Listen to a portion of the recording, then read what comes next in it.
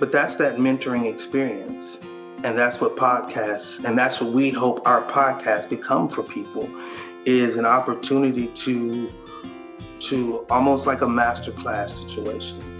Because there are teachers out there who are rock starring it, who understand what it takes to do what we do. But nobody knows who they are. Nobody's heard their voice. No one's, there's not a camera in every teacher's room capturing all these moments and putting them in a file. And you may have never experienced it, and then you may listen to it on a podcast, and then all of a sudden you experience it, and it's like, oh, I remember them saying, okay, this is how you, okay, got it. And even though it may be like, no, I can't do that, but it gives me an idea. It sparks an idea in my mind of what I can do.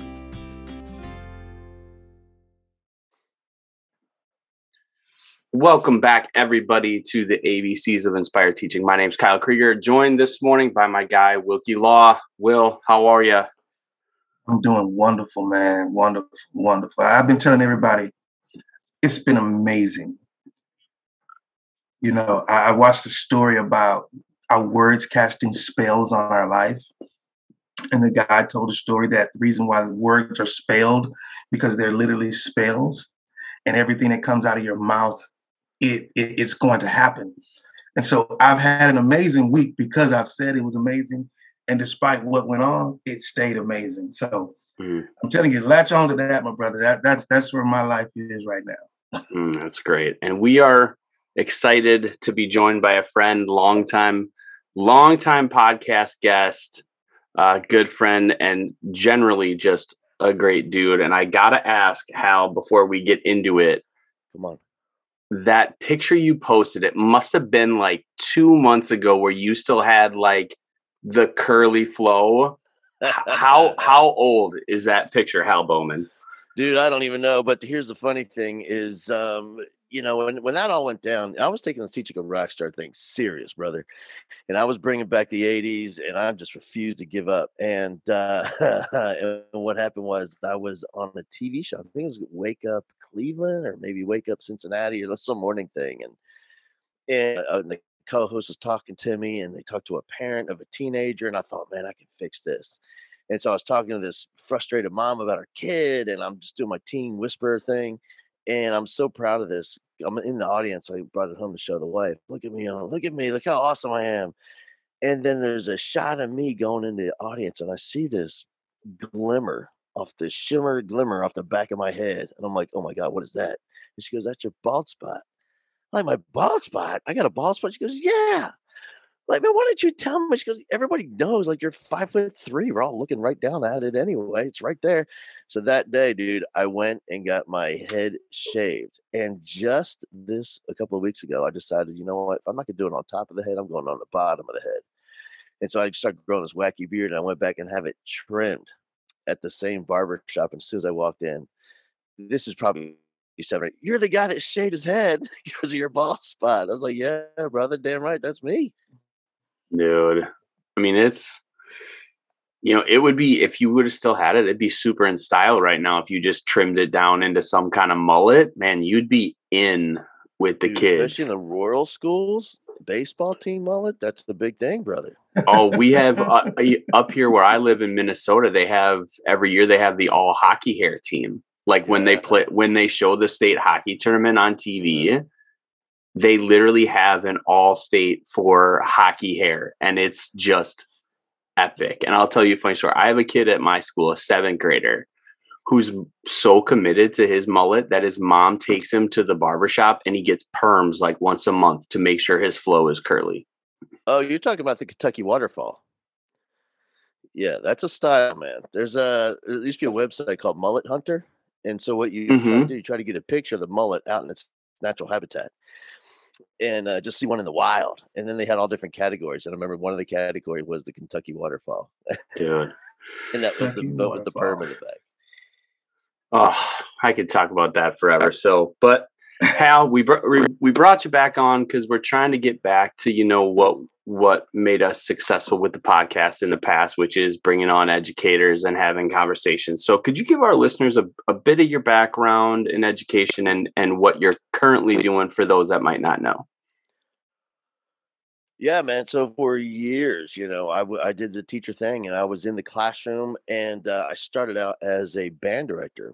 And I had was in the band in all through high school. Growing up, my all my influences were band directors, and especially men. And that's what I wanted to do, and I got into it and loved it.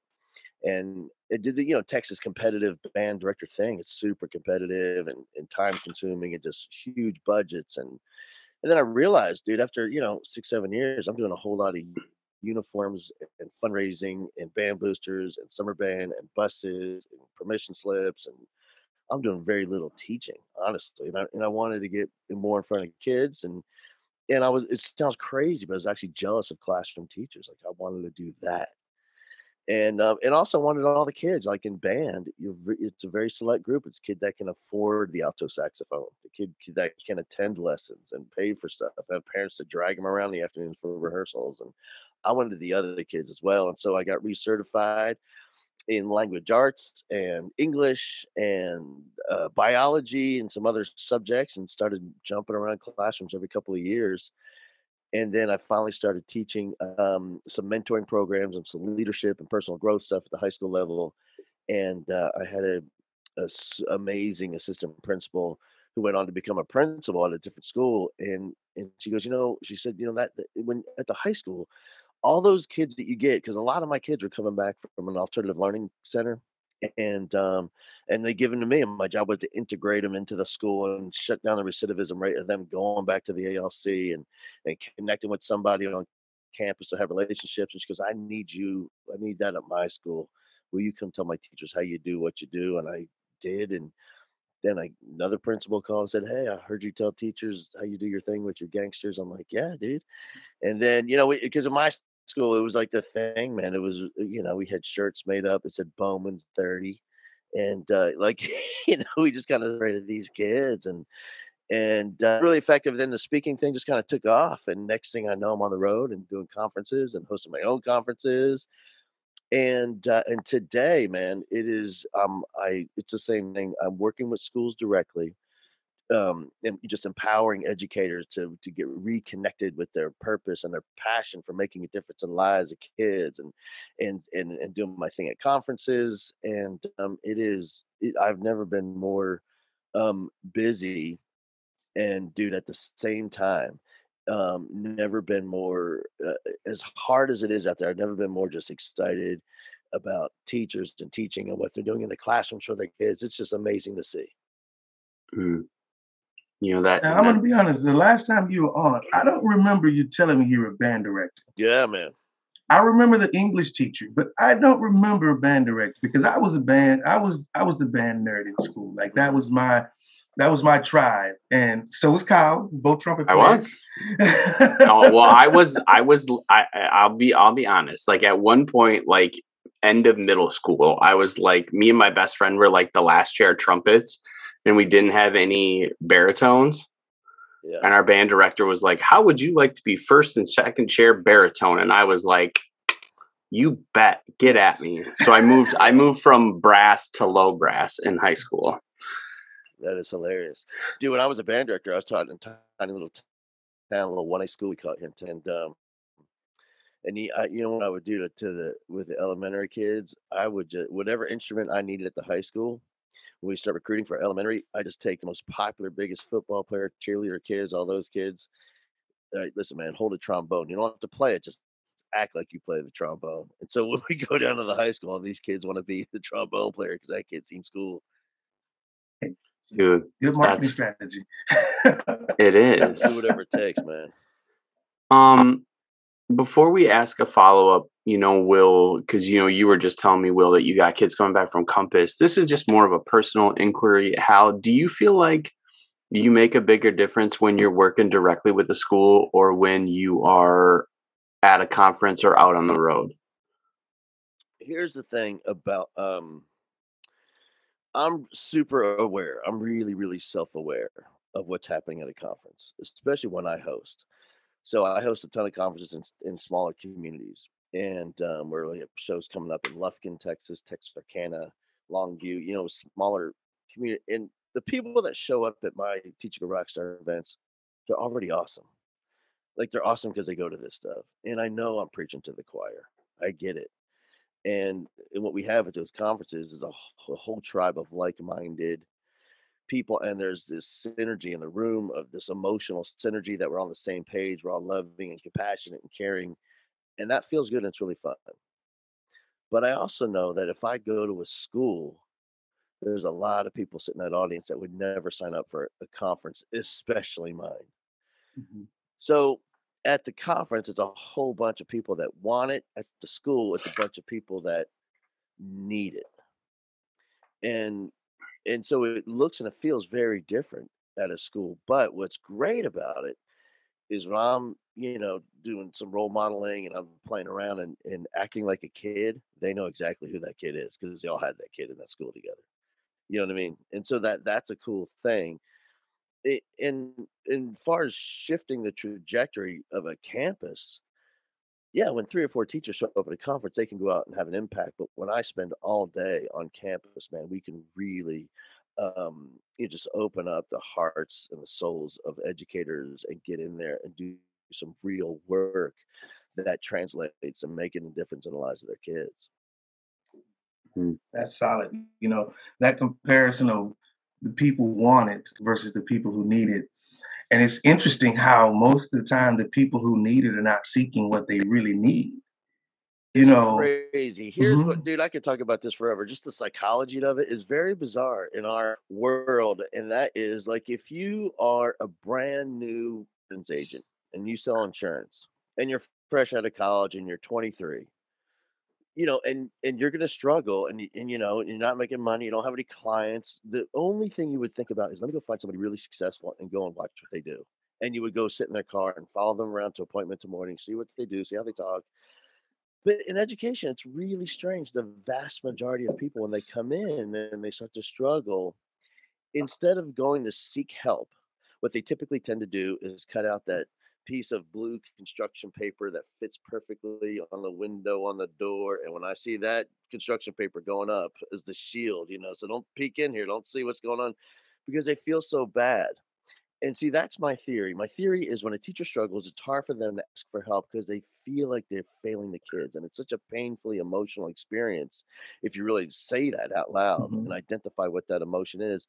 So, generally, human nature, what they tend to do is seek out people just like them. Mm. So, they're going to circle up and lunch bunch it up with other teachers that are struggling, other young or lacking experience. And dude, this is the only profession on the planet where we have the same expectation of a first minute teacher, a first day, as we do as a 30-year veteran teacher, like a true professional expert in education. We have the same exact expectations in terms of measurement with data and assessment and all that. And it is so terrifying for a young teacher. You touched on something that just hit because that standard that you're expected to do the exact same is just mind blowing. And you're rated on the same scale is mind blowing because I just had a student teacher experience, by the way, who was amazing. Like she walked in, she took charge of the classroom, she was able to work the kids, but there were so many inconsistencies within what she did, and she was able to notice it. And her statement to me was, I would be afraid still walking in day one, going into the classroom knowing that this is mine and having to do this without someone present. And it is scary, and rightfully so. I say, but I'm scared first day of school, Yeah. walking into the classroom, because it's still that same. The only thing that changes is that I feel a little bit more comfortable that I've seen enough situations to where I can navigate it. But you're Yeah. right, that first year teacher, they don't have like they say, you don't know what you don't know. And that's the place that they're in. And it's like, and no one's trying to give them that. No, man, I'll tell you a good metaphor that I like to look at for our first year teachers. And by the way, let me just shout out Rob Carroll, Dr. Rob Carroll. And I don't know if he does this with his students. I think he does, but I know when his daughter first started teaching, and he's one of my fave. He's on my Mount Everest of, or I'm sorry, Mount Rushmore of principals, and he is repurposed now. He's teaching at the university level. But I remember his daughter took a picture of her first day of teaching, fresh out of college, and right there on her door, she's doing a selfie in front of the door. Right there, it says, I don't remember what it says, but it says, "Today we are studying," and it has a fill in the blank. And she put something up there. "Please come in our classroom, visit us, and give me feedback on how I'm doing as a teacher." This is on her first day. And I'm Wow. fucking, you talk about just an insane amount of courage. Do you know what I mean? Yeah. Because what's going to happen for every first year teacher, because I don't know about you guys, it happened in my 20th year as well as my first, but you get so overwhelmed and you can't see the inconsistencies and you can't see where you're dropping the ball. And it's the little things you don't see. And it's so overwhelming that for a first year teacher, there's a video I saw of a kid that was told to wash the dishes, a 9-year-old kid, and the kid is just bawling, standing in front of the dishes because they're piled up all over the sink, and they're crying. The kid's crying because he doesn't know where to start. So I think, dude, that's the same thing.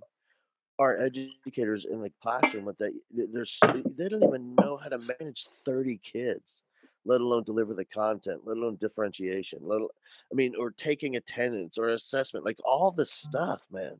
It's just way too much, and I think that's why a lot of times they shut down. And that if we're failing teachers anywhere, for me, man, one of the big places is mentoring them in the first 5, 6 years of teaching. Not a mentorship typically looks like, hey, here's your veteran teacher. You have to have lunch with them once every 2 weeks. You know what I mean? Like, that's not mentoring. And I think they need an instructional mentor. They need a life balance mentor. They need an emotional mentor. They need 3 or 4 people on a team to nurture them into being a great teacher. Well, we're friends with some two teachers out at the college level. One's at Ohio U and one's at James Madison. Jen and Mira on Instagram, they're at Teaching is Intellectual, and they talk about how, in their eyes, when they prep a kid at the college level, they are then ready to do on the job training. Like, they try to teach their kids that you don't have the expectation of, like, you need to know everything. It's gonna, like, you got to tell these kids it's gonna be a steep learning curve, Yeah. especially if you're someone like me, which I know in the big cities, whether it's Houston or Miami or DC or Vegas or Phoenix or wherever, you're getting a lot of Midwestern kids like me that are coming into a totally foreign environment. Yeah. And the other thing you said about, like, a little bit ago, about the pressure you feel, like, I can't imagine the pressure now with the current, not only political climate of trying to be super delicate with the things that you teach and worried about whether, someone's going to go behind your back and talk about what you said, but also, like, I'm in my 12th year and I still worry that at any point my principal could pull the rug out from under me. Yeah. And I can't Sure. imagine being early in the career and having to feel all of that pressure. Yeah. It's insane. But dude, in Houston, the funny thing is we have so many teacher shortages. I was talking to this teacher yesterday, and she's like, "What I really want to do is teach this and teach that, but it doesn't align with our teaks, and I want to teach that and this and that." I'm like, "Hey, man, at this point, we have 10,000 openings in the district. Like, you can teach whatever you want. No one's firing you out of this year." Yeah. And And It that, is rough out there, dude, and that's why we see teachers. I mean, what have we lost? I can't even get my head around this number, but it's out there. You can look it up. It says over the last I want to say it was since like December of 2020, last year and a half or 2 years, we have lost over 575,000 people out of public education. Total all positions, teachers, paras, people just burned out, just cannot do it anymore. It's a 500,000. It's insane.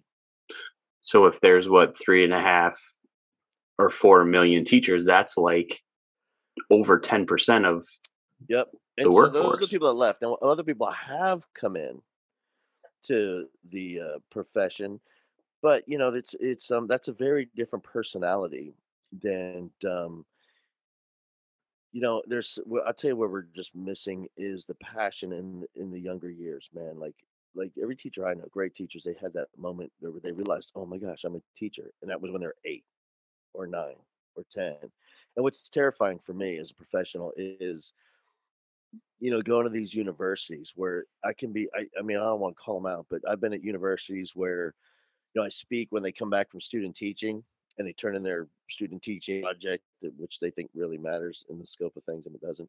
And then they listen to me for the day. Well, those universities 7, 8 years ago, I would be in front of 250 kids that are graduating. Now I'm in front of 20, 25, maybe. And I'm Wow. still, and then if you think about kids today, who really wants to become a teacher after these last 2.5, 3 years? Like, who really says, "Oh my gosh, I'm so passionate to do that"? Look at those people; they're so happy. Like, we just don't have those kids with those feelings anymore. Let me ask you a question. Do you think that if there were a more, how do I want to put it, if the salary for teachers was more indicative of what you actually do and your value, do you think you would have more people coming into the profession at that point? Um, Dude, I want to say, as it is right now, yes, but they're still going to leave. Like, if we're paying 100 grand and you're miserable and there's no amount of money, it could be 250. I'm telling you, they're going to leave because it's so hard. If it's not in your heart, if it's just what you do, you're not gonna last. It has to be who you are. Like, it has to be in your soul. It's almost as if you wanna teach, you're probably not gonna make it. Like, this is for people that have to teach. I don't have an option. That's who I am. That's who I'm going to be. This is what I do for my life. This is my calling. They couldn't do anything else. It's that hard at this point. What I really believe, and by the way, heck yeah, let's pay our teachers like a true professional salary. In addition to that, you know what it is, dude? It is those 6 emotional needs that I'm always talking about that we're just not meeting for teachers. Like, they Mm. don't feel that they matter. They don't feel significant. They don't feel connected. They don't feel a part of something bigger than themselves. The fuel for teaching is seeing the difference, seeing graphic evidence that your work matters.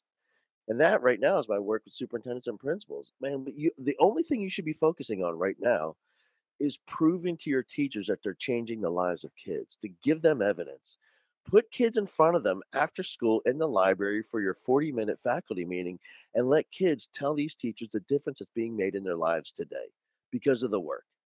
Like, I think, there's so much to this. First of all, like, we're numb to it. We're teachers are numb to it because this is what we do. I guarantee you, if a teacher could explain what they do to just a lay person in public, that person would cry. Like, "Oh my god, I can't believe you're heroic." But for a teacher, man, that's Tuesday. What do you mean heroic? This is what we do. It's like those pictures that drive me crazy, dude. I think we talked about this last time. Is Oh my god, I'm starting to sweat. I'm getting fired up. Listen, man, like, those memes that you see on social media where it's like, I tell you, a classic one is there's a kid, it's a young girl, she's autistic, she's on the stage in the cafetorium, and she's laying down. They have the weighted blanket and coats on top of her. She's so overstimulated. One person in the school she connects with her teachers laying next to her on the stage, holding her, while this kid is having a meltdown. And it gets a million views. And oh my God, what a hero. I love her. What an amazing teacher to lay on the ground with it. What Dude, that happens every day. Like, that happens thousands of times a day in thousands of schools across the nation. But the problem with teachers, we see a kid crying and a teacher consoling a kid after traumatic on the way to get coffee down in the workroom and to get an extra and steal a ream of paper. And we just, oh, well, that's cute. And we just keep going. Like that. No, man, it's not cute. A life is being changed because of this educator who is the most important, the most influential adult in the life of that kid. And I think, man, if we can get back to figuring out how to fill those emotional needs of those teachers that they feel like they're not being met, feeling that you matter, feeling loved, feeling connected to your school family, to your classroom family, feeling a sense of consistency and certainty. Like, that's the thing that we all need, man, right now is a sense of certainty, connection, significance, growth, to feel like we matter. If we could figure out that, that's the real paycheck to focus on. It's funny you say that because I just met yesterday our team You know, our district has given us the next 4 Fridays off, which I'm loving it. We're not off. The students have a holiday, but we have a work day. Well, yesterday during our planning meeting, our assistant principal came in and was just like, hey, you know, just talk to me. Tell me what's going on. You know, she just wanted to know the vibe. This, again, teacher shortages. We have AP shortages. We have para shortages. We have sub shortages. I mean, we have special education inclusion teachers substituting classes so there's kids that's not getting services. We have secretaries leaving their post to the front to go substitute classes. I mean, it is this the shortage. Like I say, when I say I feel it, and so we try not to burden her with too much of anything. We kind of internalize it, you know, as a team, and we take care of it ourselves. But she actually came in, and one of the things that one of our teachers said was, we just want to feel like we matter. We want to feel like we're noticed and we're recognized for what we do. And when she said that, you could see that the administrators, it changed for her, because that cry out, just like you were saying, that's that goal, that emotional connection with what I'm doing and how I feel. What I do has worth, because this kid who was hurt because of this now is consoled and is able to go on and now knows I have an ally on this campus. But like you say, we become numb to that because it happens so much. Yep. It's fascinating to watch. In addition to that, man, what we're being focused, and listen, I'm not saying this is every school. This is generally across the board. There are exceptions for sure, but the conversations around teachers and people talking at teachers, no one's talking with teachers, they're talking at teachers. And typically what we find are all those metrics of we're looking at, well, we got this kid and well, this kid. Well, you know what, man, like data, that's all that frontal cortex, you know, rational mind thing that doesn't shift inspiration or motivation. You know, it's certainly, you know, no one's that is just survival talk for teachers, man. But to thrive, we have to talk about the emotional aspects of teaching. And that is changing a kid's life. That's the only thing anybody really wants to do. Use the content of our classroom, whatever that is, the subject matter doesn't even matter. Use the content to make a deep, profound, lifelong, significant difference in the life of a kid. And that's the only thing really teachers want to talk about. Look, man, the data is going to work itself out. It's going to be fine if we can talk about how to use the content of this classroom to make a difference in the kid's life, because then the kid's going to want to be there, want to be a part of that school family, want to be in that classroom with that family, that leader of that family, which is the teacher. You know, sometimes, man, I think the more way we try to measure stuff, the more we complicate things. When really this job, I'm not saying it's easy, but it is pretty simple. Yeah. Simple, but not easy. Not dude. It is here's the thing, dude. If you first of all, if you don't love it, it's impossible. I believe it. You can't survive if you don't love it. And if you do love it, it's going to be the most difficult yet rewarding work you could ever imagine. Yeah, and I think what you spoke to about wanting to feel seen and heard, and I've been talking to Will about this the entire year at my school. Like, I don't know if it is a written policy or just like by practice, but I have an admin that is very much see no evil, hear no evil. If they can pretend that it doesn't exist, it doesn't, you know, and we get, when you come with a concern or you say, this is what I've got going on, you're either patronized at best or basically told that your problem isn't an issue at worst. And it really puts you in a position where you are in that spot of like, why am I rowing? Like, here I am, like rowing this boat as hard as I can row it every single day, and I'm literally not going anywhere.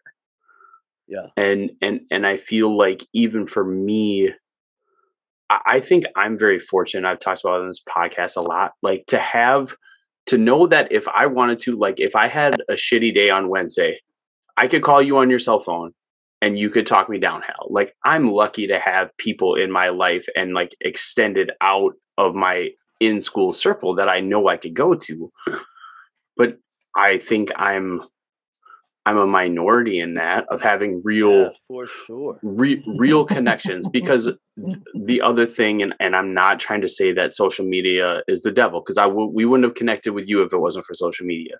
But there's definitely a difference between someone who's in your contacts that you could call Yep. and say, hey, like, I'm having a terrible day, I just need to talk to somebody, and having 12,000 followers on Instagram.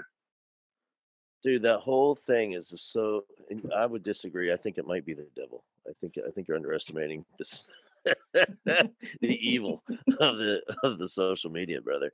But you're right. Here's the thing, man. Teaching is such a crazy profession in that there's no if someone's not immersed in the world of a teacher, they have no idea what you're talking about. Now they're gonna be pleasant. If people are respectful, they're gonna smile and look at you and nod your head and give you a hug and pass you a margarita. But they don't get it. Like if you had never done it, there's no way you could get what this thing is really about. So oftentimes the people that we talk to have no idea. They have nothing to share. They have no experiences. That said, when we share with other teachers, typically what happens is be- because we're compassionate people, we're full of empathy. That's who we are as educators. But when we share how hard this is, we get into that downward spiral of, I call it toxic empathy, where like, oh my God, you wouldn't believe what Sheila did. You think Sheila's bad? Listen to what Travion did in my classroom. You think he's bad? Listen to what he did in my. And now we're sitting at the table with a bunch of teachers, and it is this downward spiral of negativity, only because it feels good to realize I'm not the only one. Mhm. It's affirmed this job is insanely hard, and this job can be emotionally painful, and I'm not crazy. It's not just me. It's everybody. At the same time, we're in a downward spiral of negativity and we get addicted. It's almost as if it's like social media. You connect and identify with something, you get a hit of dopamine, and it's just like scrolling down the downward spiral of emotional despair. And so it's really difficult. I really believe that it- for us to last in this job, I really believe that it has to be scheduled.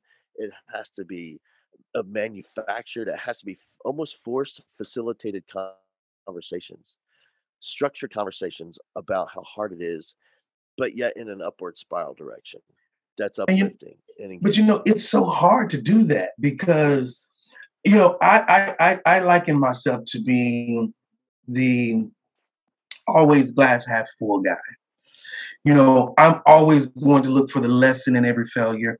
I'm always going to reflect on every day to determine what's going next. But when you try to share that insight and share what you gain, when it's just that it's so much negativity Yep. that even though you may start on an upward spiral, oh man, it goes downhill real It fast. really is. And here's the thing, dude. This is why this job is so insanely hard. It's almost like a moral dilemma because, okay, I'm excited. I'm fired up. You're at the point where let me just get my classroom so no one ruins this for me. You know what I mean? But at the same time, it's almost as if we have a responsibility. I'm not saying other professions don't matter, but I will say this. Our number one employer of college graduates is Enterprise Rent a Car. They hire more college graduates than anybody every year. Now, if someone's having a bad day at the Enterprise Rent a Car and not giving effective, good customer service, you know what? I really don't care, to be honest with you. But if there's an educator in the school, in the classroom, having a bad day, and they're going to stand before leaders of tomorrow, sitting in their classroom today, it's almost as if we have a responsibility to influence those educators as much as everyone else. Absolutely. Man. Absolutely. And I'll tell you one of the things we do at schools is we have to get away from this idea of shifting the culture of a school. You know how monumentally hard that is? And the odds of you having a principal that can pull that off, it's pretty slim. But what we can do is shift the culture of a hallway. Kids will adopt the core values of any space that they're in, like whatever's consistently held in that space. That's why you have crazy kids you see in one classroom, but then they're in yours and they're awesome sitting in the front row and your homies with them. Mhm. Dude, like that can happen with a group of four classrooms. So, I always talk like just focus on you four. no matter what's going on in the school, man, these 4 classrooms right here together, some magic is going down in here, man, every day, and we're gonna be at our doors at the in between classes, hyping each other up, talking to each other, you know, bringing back the fun. And that's Mm. Yeah. crazy. Like, remember when you first started teaching like over a decade ago? Remember how fun this thing was, You dude? know, It was amazing. and you know, and the funny thing is Hal, I'll be honest with you, I am still having fun. I told Kyle this just the other day. As a 15-year veteran, I get excited when I'm at my door and my kids are walking in and they're fist bumping me, elbow Yeah, bumping me. You know, some of them are doing a little side hug. They're just excited to be there.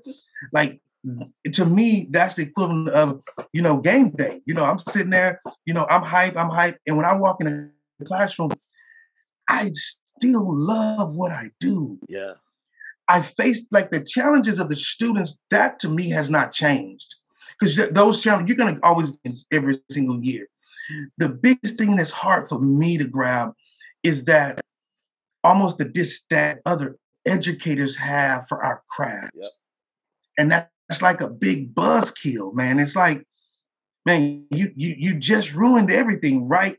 Like the zeal is there, the power is there, you're ready, you're intense, and then all of a sudden you just get all these little, I think John Gordon called them the energy vampires, who just kind of just start slowly just trying to suck the energy from you. And like you said, I'm guilty of saying, okay, when the tardy bell rings, I give my hallway the last look, I close my door, and I engage my 4 walls. And my kids, when they're walking down the hall because they're not doing what other kids do, not leaving my room. Right. Because there's an expectation. And so it's like when you try to spread that around, then people think you're either trying to be cocky, you're trying to say you know more than me. You're trying to say, no, I'm saying that there's a way to do things, that things can get done right for everybody. And there's a way not to. And it's fun and it feels good and it makes a difference and it's effective. And by the Right. way, this is where learning really happens. I think a lot of people get caught up believing like guys like us are, too, you know, emotional and too, on the fields and kumbaya around the campfire. Hell no. I want teachers teaching, learners learning. I'm old school, man. But Mhm. what I'm saying, if that's going to happen, we really have to build a deeply emotionally connected classroom and hopefully a campus where that can happen. And then, here's I think teachers are fueled by a few things, and primarily I think the top two are like we talked about earlier, having proof, seeing evidence that the work matters. They see the difference that's being made. When that's happening for a teacher, you never hear them complain about the art. You never hear them complain about the paperwork. You never hear them complain because it's all worth it. Like it doesn't even cross our mind all the other stuff that we have to do that we hate to pay all that nonsense because it's so worth it. And they're making a difference and they're engaged in their classroom family and they're loving it. So all the obstacles don't come. It's when they feel like they're not making a difference. That's when we start focusing on everything else that we see as the obstacle to get to what we want. In addition to that, dude, we're not there for the money, man. We're there not for the income, but for the impact. So we have to see the evidence of the impact and it's not superficial. People think it is. It's so not. It's the affirmation from others. It's the affirmation that yes, you guys are doing the most honorable, important profession on the planet. The leaders of tomorrow really are. It's not a fake. The leaders of tomorrow really are in our classrooms today. It is our greatest resource as a planet. And feeling that it matters and hearing that respect and the affirmation from people outside, just to thank you for what you do. I'm telling you, it matters more than people really could ever imagine. And you're right. It's not about the pay because if you, like you said, if teachers feel that connection, they won't complain because, to be honest, teacher pay has been subpar since the beginning. You knew what it was when you got in. when you checked that box in college, you knew exactly what the starting salary was. You didn't it was understand funny. taxes, so you're kind of shocked when you saw the first paycheck. I remember when I was in college. I stayed away from an education major because when they were talking about it, it said the average pay for an educator at that time was like 28,000. Yeah. And I'm like, I'm not going to college to come out and make $28,000 a year. Like, I can do that today at the Best Buy. I can go work at McDonald's, and I had friends at McDonald's as a manager, who we started working fast food together in high school. Like, he's a manager now, out of school, no college, and he's already making $30,000 a year. So you're saying go to college Right. and make 20? Come on, man. No, But I'm still I'll here. tell you what, dude. Here's the story I have is I was in Louisiana. I was talking to an elementary teacher, and she went to LSU. I forget. She rang up $80,000 or $90,000 of debt, and now she's in the lowest paying state of 50, making. And this is recently, brother. She's still making in the 30s. Or like I know here in Houston and Aldine, I think you're going to start around 60. So she's Yes, making close. somewhere just over half of that. And I was coming back from that gig, and I'm coming to my house, and I get a flat tire. And I don't know where you live in Houston, but I live like just outside of 610 on Shepherd, and we got flat tire places everywhere, right? You just pull Mhm. up. And so I pull up, and a guy comes out, and you don't have to get out of the car. They come out, they jack up your car, and he says it'll be $5. I said okay, and he's fixing the flat, he's patching it. He goes, actually got two holes, it's gonna be $10. I go, okay, cool. And and I'm looking at this cars lined up behind me. I'm looking, and it's just in front of his house, right? And I go, hey man, come here. I go, how many of these you do a day? He goes, a day? I don't know, 70 or 80. And I'm thinking $5 cash, 70. He goes, but on the weekends, we'll do a couple hundred a day on the weekends. And I'm thinking, oh my gosh, this dude is making $150,000 a year in cash patching tires. I just talked to a lady that went to school for 5 years and rang up $80,000 of debt that she'll never pay off, making a difference in the lives of kids. Do you know what I mean? Like the money thing is just so. That's why I'm saying if your heart isn't 100% into the calling of an educator, you're going to see a situation like that and think, what am I doing? He's changing flats. It's about doing what you love. Yeah, man. Like, that's what you love, and that's a hard thing. I kept reminding my student teacher. I had her tell me, I said, when did you realize that you wanted to be a teacher? And we said that was our first meeting. And she told me about when she was in pre-K, and she got to school and she met her teacher, and she came home and she instantly knew right then and there at 4 years old, I want to be a teacher. And it never changed. Yeah.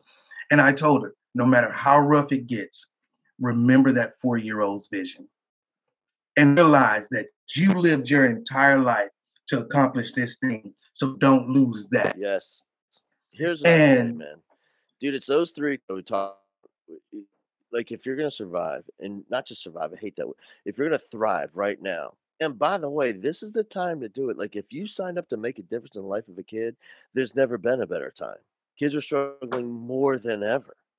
Is they it harder? need it. Hell yeah. Yeah. Well, I don't even know if changing a kid's life is supposed to be easy. I don't think so. It's probably supposed to be hard. It's supposed to be this hard? I probably not, but this is what it is because they're up against so much and struggling so much, and this is what it is. But for me, man, like for a teacher to really thrive, I don't know if they can do it by themselves. I don't know if that's possible. It isn't for me. But to connect with the group of other teachers, and every day you have to talk about what do I really want for this kid? Like, what's the real lesson of my classroom? If I could have anything for my kids, what would it be? As a result of them spending their lives with me, I'm the most important adult that they have right now. It's me. What do I want for that kid? Because it's so frustrating because we know these kids, they all have access to the information on their phone. Like there's nothing that we can teach them they can't find right now. So we have to decide what's the lesson that the kid can't get on the phone that's going to serve as a legacy for this kid's family. And this is what this kid is going to teach their own kids and the next generation. What do we want that lasting lesson? That what is the what? The why. Why do we keep coming back? Like we're the most agreed people on the planet. We could do anything. Right now, we could go replace this income today if we had to. If we had, it might mean not be a job we love, but it was. But if we had to, we could. We could do it today in any area. Why do we come back? And dig down into the deepest why possible. And then I believe, you know, I know Simon Sinek stops with the why. That's his thing. Everything starts and stops. I think it's a deeper thing for teachers. I would argue with that dude. I would take it to the great. Dude, we have to talk about not just the why, but who do we need to be? Because you can have the great what and really focus and connect it with your why. But okay, who do I need to be to make that happen? If that's really going to happen in my classroom, like, dude, I can tell you, I sit down with a lot of teachers and unbelievable what's, and we'll get emotional, and I cry listening to why they're here and how much of an impact they want to make. But then I'm looking at them thinking, well, that's not you.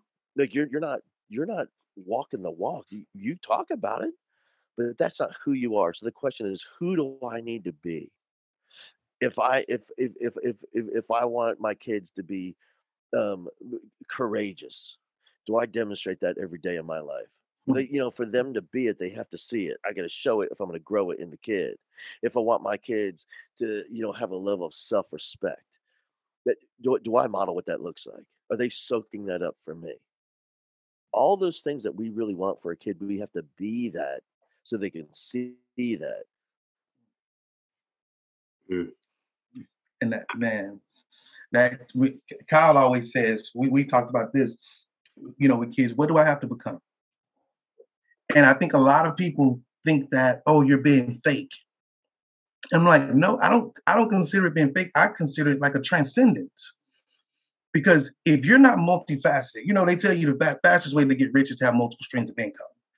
The fastest way to build relationships is to be multifaceted, to understand that I'm multidimensional. I'm not just three-dimensional. I can carry my weight in everything. So that means you have to kind of be versed in everything, which means I have to know me.